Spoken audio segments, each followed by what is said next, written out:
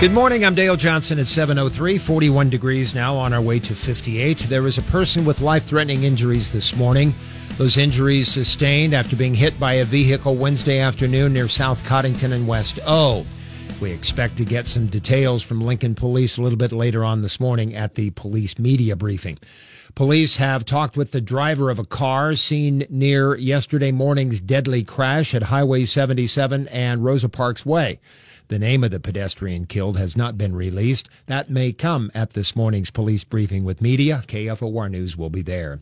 The Lincoln Diocese has reassigned and placed restrictions on a pair of priests after an investigation into misconduct claims. The reassigned priests are Scott Courtney, who faced allegations that he had sexual contact with a woman, and Thomas Donovan, who was accused of sexual misconduct that dated back 20 years.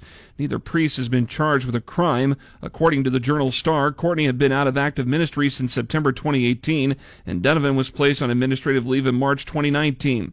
Bishop James Conley announced this month that Courtney was assigned to minister to prisons, nursing, and retirement homes. Donovan was assigned to provide administrative assistance to the Chancery and help retired priests. Jeff Moats, KFOR News. KFOR News time is 7:04. The Lancaster County Sheriff's Office has been accepted into the Active Bystander for Law Enforcement Project, or ABLE, through the Georgetown University Law Center. Law enforcement agencies are taught a culture of intervention to protect peer officers. Sheriff Terry Wagner. It really makes sense that we teach people to actively engage when something is maybe not right, maybe unsafe. LSO is among 180 other law enforcement agencies around the country and Canada taking part in the ABLE project.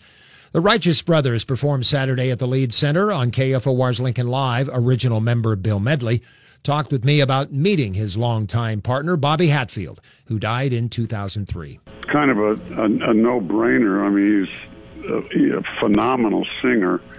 And boy, in those days, what he was doing, almost nobody could do. My conversation with Righteous Brother Bill Medley at 8:45 this morning on KFOR's Lincoln Live. It's 7:05. Lincoln's first forecast is coming up. It's Moolah.